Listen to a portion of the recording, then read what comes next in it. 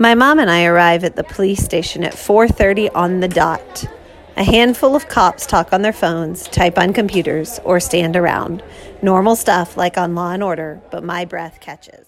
Good morning and welcome to The Hate You Give podcast. We're now on chapters 6 through 8. This is Miss Huff, and with me today is... Miss Ellison. I'm so glad to be back with you guys. I know the last time that I was with you, I had not even started the book. And while I'm still behind, I will tell you that how I got excited about this book was sitting with a young lady. We read 3 pages together, and she and I both were so excited. In fact, she can't wait till I finish so I can hand my copy off to her because she wants to finish reading it after just 3 pages. So if you haven't started yet, grab a book and start. You can catch up easily. I love that. Today's quote that I want to talk about comes from chapter 7, which is in the middle of what we're doing. And again, Lectio Divina, our sacred reading practice, has 4 steps to it. We read the quote, and then we say literally what is happening in the text right now. Allegorically, how does this connect to other texts or world events or even to a previous point in this text? And then personally, how does it relate to our own lives? And a call to action, what are we committed to doing, kind of to make ourselves better people after learning this? So today's quote is, Carlos will take you home, lock the door, stay inside, and don't let anybody in. You hear me? Those aren't zombie survival tips, just normal instructions for latchkey kids in Garden Heights. So I know step 1, literally what's going on here is that Star's dad, Maverick, is telling Star, hey, you're about to go home and Uncle Carlos is going to take you, and he's giving her instructions. And the fact that they are very specific about making her safe, and then she says, but those aren't like zombie survival tips or even tips for being in the middle of tensions between police and her community. Those are just the regular latchkey instructions in her neighborhood, because who knows what goes on. Right. It sounds like the neighborhood of Garden Heights is not a very safe one. In other words, I don't picture kids playing out in the front yard, or even maybe playing in the backyard. I mean, or maybe they just don't even have yards to play in. But it sounds like it's a very dangerous neighborhood. So if you're a latchkey kid in that area, imagine growing up with that kind of fear and survival instincts. And I'm sure that lots of kids are latchkey kids in that neighborhood because there are lots of parents working. And work we hours also don't coincide with school hours. I know that from being a parent myself. And then also, I know that Star mentions, that they have this pit bull, and that Bricks is, there to scare people, but really he's just a softie, and he's like on a chain in the backyard to scare people. And, we know from her and her discussion that she saw her friend Natasha killed in a drive-by when they were playing in an open fire hydrant. Oh, wow. When Natasha was 10 and Star was 10. So that's the neighborhood that they're living in, which requires them to lock up and be inside. And wow. And how that feels on you as a kid when you're supposed to be pretending to be Harry Potter, as she talks about her and Natasha and Khalil doing. They pretended to be in Slytherin because, the Slytherins all had money. So that's what they wanted to pretend to be in. And instead of casting magic spells, she's learning to be afraid of the people around her who are supposed to be her community. Interesting turn of phrase there. She's not learning to be safe. She's learning to be afraid. Right? I mean, in my society, and I guess I'm jumping to the last stage, but that personal connection is, I was taught how to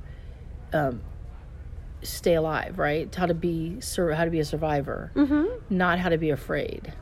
Oh, that's interesting. Right? And you said that she's learning how to be afraid. So that's interesting. Personal connection, you're right. I teach my own daughter things like, as we're walking in our neighborhood, that it's good to say hi to our neighbors, that we wave, that our neighbors are friendly. I'm trying to teach her to trust the people in our community.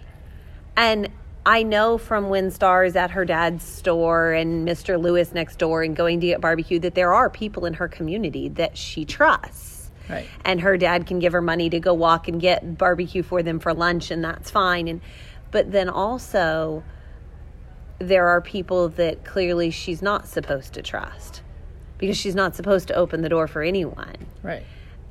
And I think about being a woman when I was in college and the tips that everybody said to you for going out and, Right. Never walk alone, especially after dark, and make sure that somebody can drive. And if somebody is, once you're over age, a little too tipsy to drive, you have to make sure that there's a sober person, and you probably don't want to trust it to be somebody else. It should probably just be you because you don't want to be taken advantage of. And those were all things that were taught to me to keep me safe. And therefore I was taught how to survive. I don't think I saw it as being afraid, but Right. that's how I read it for Star. Isn't that interesting, the different pieces there? I wonder what she really feels. Well, I think in today's society, what we're finding is a lot of parents, and I think it's a response to how we were treated or how we acted, that in a lot of ways, I'm not going to have what happened to me happen to my children, right? Mm-hmm. And so I'm seeing a lot of that. If he does this to me, then I'm going to one-up him and do something back, more negative, right?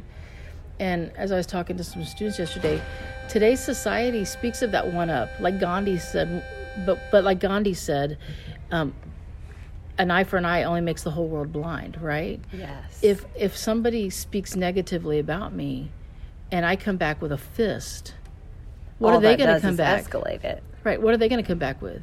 Mm-hmm. But how much more courageous would it be to forgive? And it does take courage to forgive. It does.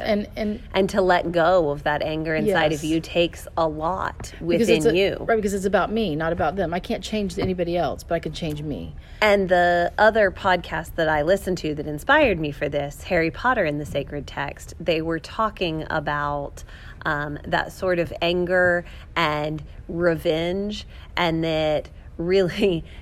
the man who hosts at Casper said, revenge is a poison that we drink ourselves and expect the other person yes. to be hurt by. And that's 100% true. Like, what does it do to me that I'm seeking revenge? It poisons me. And it doesn't do anything to the other person. It sounds like what Maverick, her dad, is trying to create in her is that shift away from that negative life. Even though he's telling her all these things to be safe, I'm wondering if he thinks that if I tell you these things to keep you safe, to make you more afraid, that you'll actually live to be an adult. When right? so many don't. Right, because you said Natasha was killed. We know that Khalil was killed. All of these people around us, she's experiencing death. Right. The party death. The party that she and Khalil were fleeing, there were gunshots. That's why they were fleeing. Right.